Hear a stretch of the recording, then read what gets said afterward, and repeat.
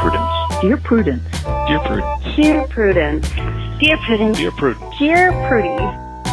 Do you think that I should contact him again? Help. Help. Thanks. Thanks. Thank you.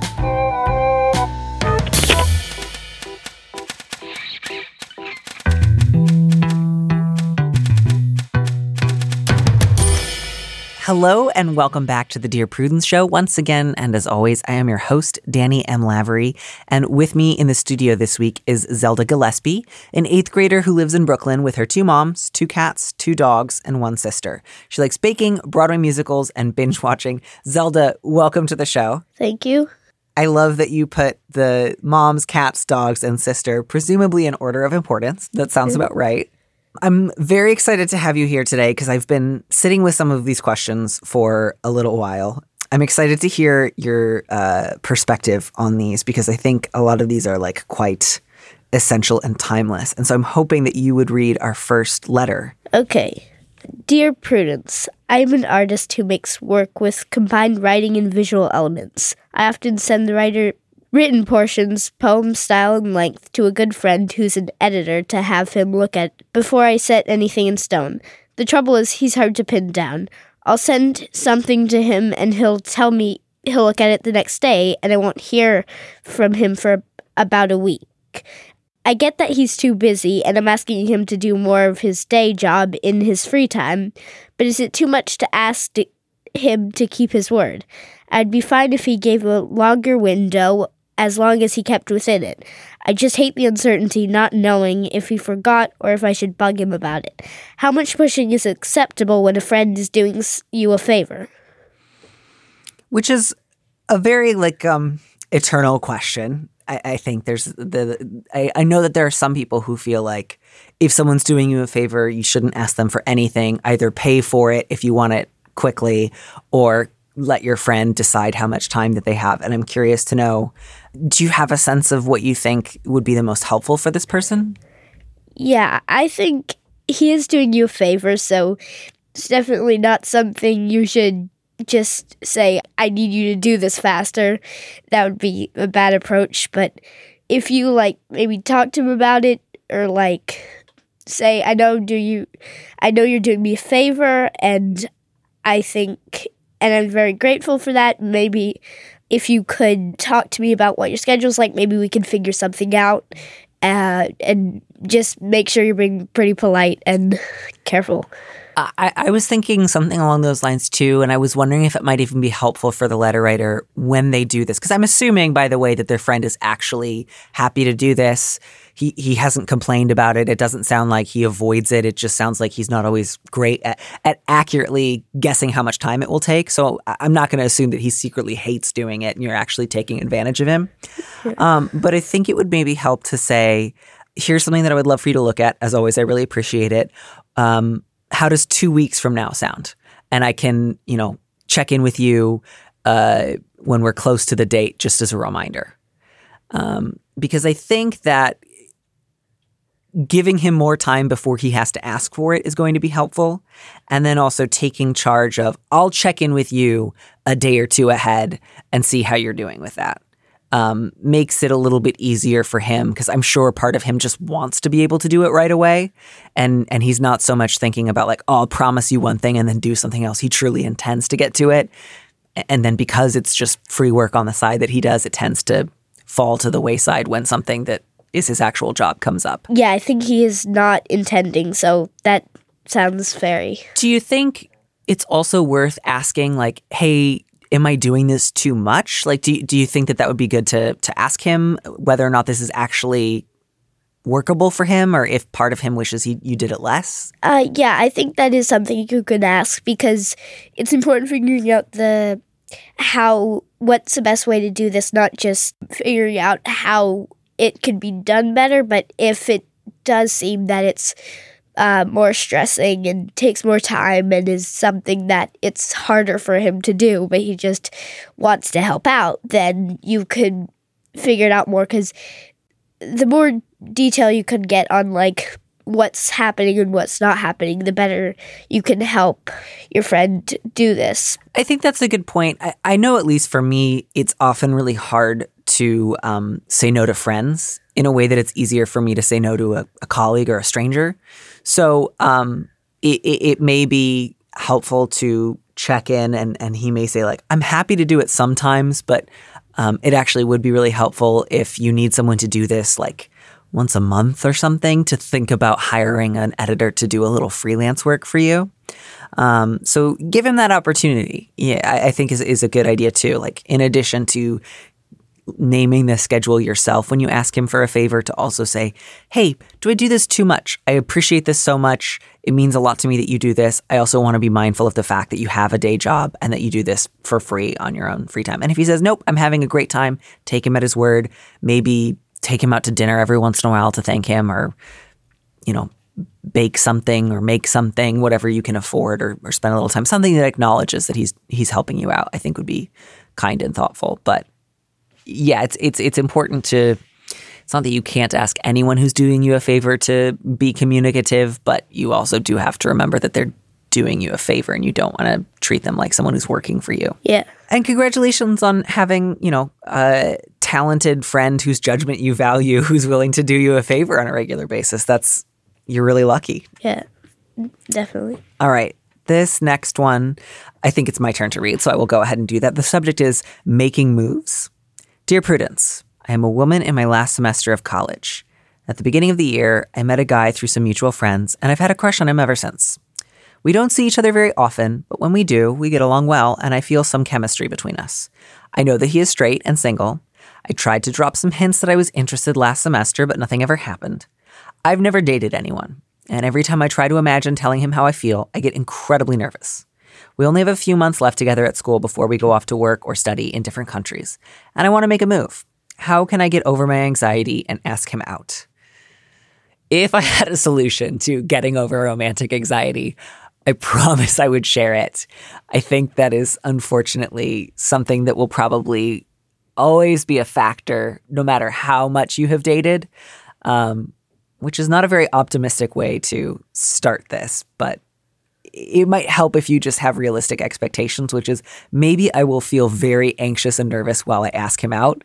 That's okay. Yeah, I agree. I think it is very anxious there's multiple different situations, but generally trying to tell someone something that you've been meaning to tell them, or that's very challenging. And I think you can approach it as if, like, many people, I think, have anxiety around talking. So if you approach it like he also has anxiety too. No, but I think that makes a lot of sense. Like, he might be also very nervous. You're not the only one, right? Yeah, so you try to approach it like that. If the worst thing that could happen is maybe it just doesn't work out, then that's one thing. But if you just try to think it through and really think, what's the absolute worst thing that can happen? What's the best thing that could happen? Like, it'll feel good once you've asked, I think, because wrestling with it is really hard. I think especially because as long as you're worrying about it, it can go wrong in 1,000 different ways in your imagination. Yeah. But in real life, even if it goes badly, it can only go badly once. Yeah.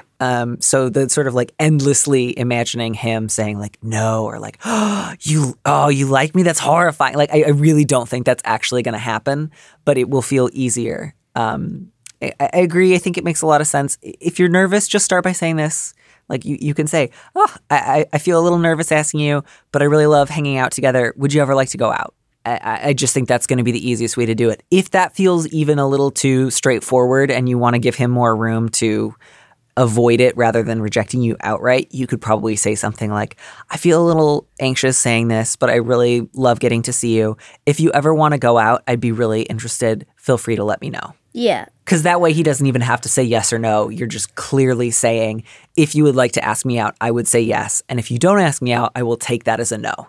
Yeah. So it gives the possibility of like, we can both pretend this never happened if we need to. And at least then I'll know that was on purpose.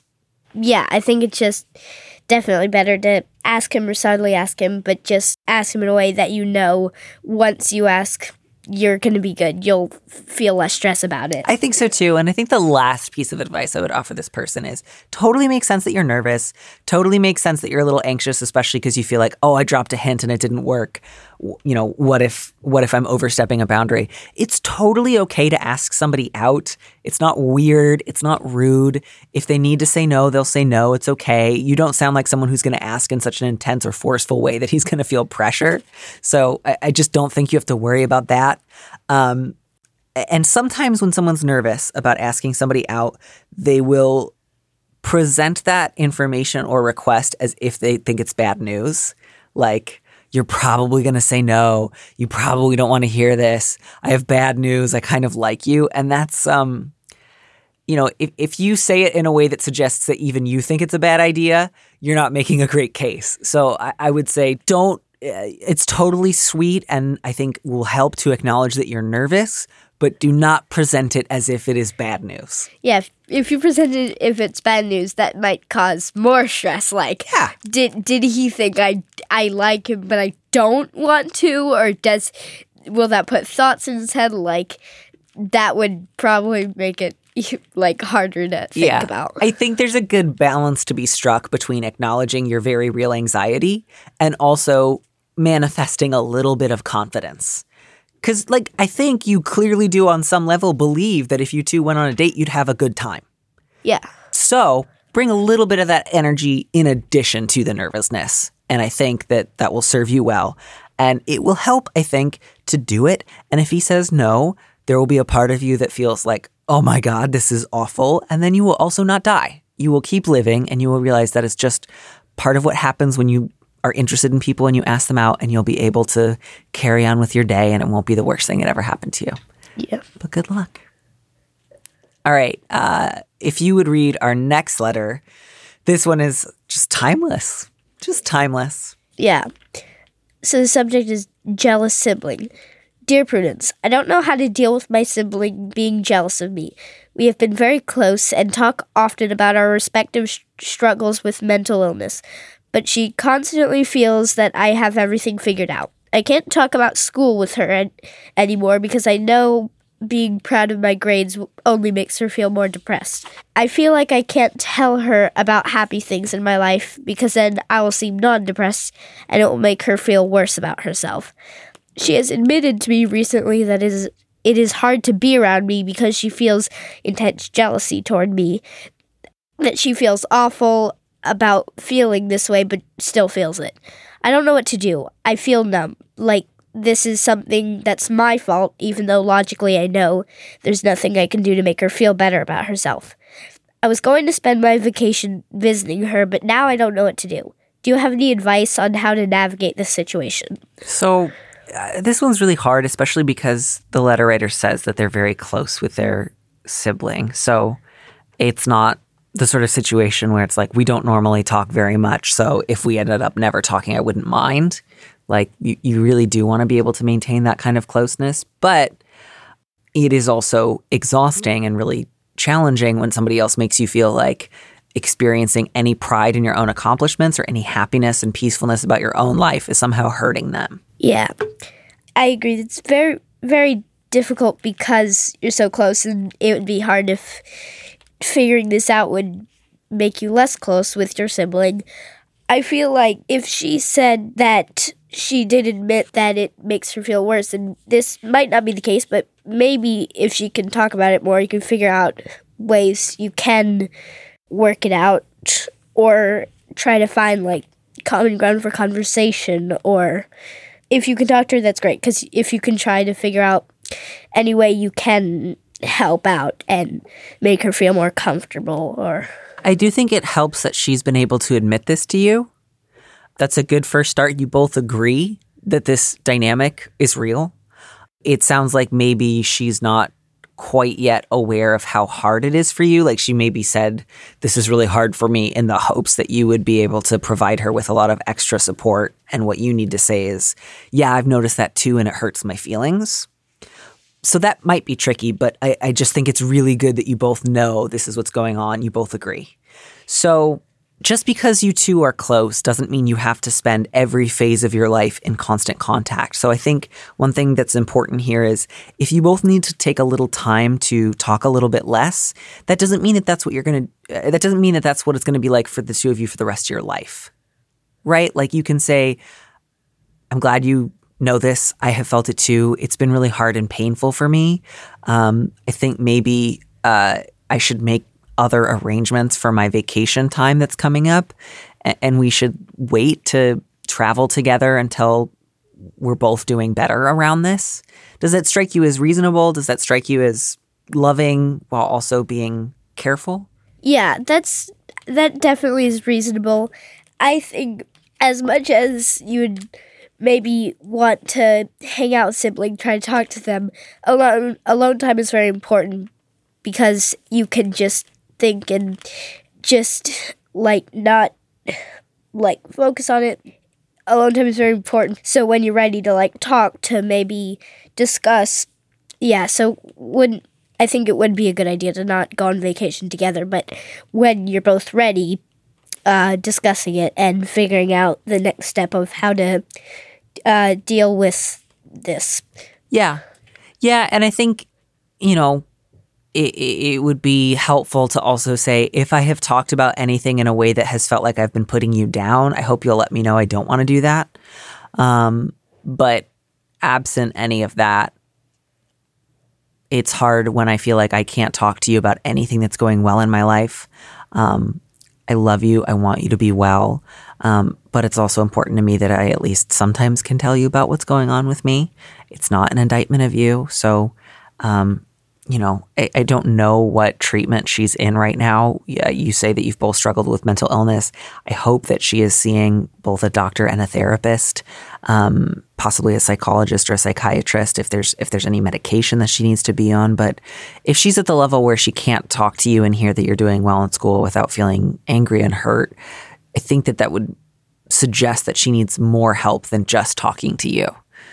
So if she's not getting any kind of help or treatment, I think it would be important to encourage her to seek some out. If she already is, I would encourage her, I hope you share this with your therapist. I hope you find other strategies for dealing with this. I love you and I'm here for you. But I can't promise you that I'll never say, I had a good time in class today. Yeah. It's definitely important to keep a relationship strong. It is important to make sure if she needs help, she's getting it, because it would be understandably hard to not talk about much going on with you. So you could definitely start with not just discussion, but whatever you need that would help her out. Would help her out. Yeah. Yeah. And good luck. I really do think that this is not going to last forever. If part of what she needs and you need both are to take a little time apart so that she can figure out ways to deal with her own depression and sadness and other mental health issues without feeling angry and hurt that other people sometimes enjoy their lives, that's good. That's important. She needs to go take care of that. You can still love her and support her. It doesn't mean you have to ignore her completely, but it might mean not taking a trip together right now. It might mean having slightly shorter, more condensed conversations. It might mean just sending the occasional text of I love you and I hope you're taking care of yourself today. And then also trusting that she has to be the one to seek help about this. You can't make her life any better by downplaying your own life. Yeah. Yeah. And good luck. It's hard. It's hard, and I hope that you don't have to feel guilty about doing well. Yeah. Good luck. Yeah. Zelda, thank you so much for coming by the studio and helping us sort through some of this. Thank you for having me. Yeah, it's been delightful. Phil is the best, and so I love that we're just expanding the general family, and I hope eventually we get all of your relatives on the show at least once. Yeah. Thanks for listening to Dear Prudence. Our producer is Phil Circus. Our theme music was composed by Robin Hilton. Don't miss an episode of the show. Head to slate.com/Dear Prudence to subscribe. And remember, you can always hear more Prudence by joining Slate Plus. Go to slate.com/PrudyPod to sign up. If you want me to answer your question, call me and leave a message 401-371-DEAR. That's 3327. And you might hear your answer on an episode of the show. You don't have to use your real name or location, and at your request, we can even alter the sound of your voice. Keep it short, 30 seconds, a minute tops. Thanks for listening.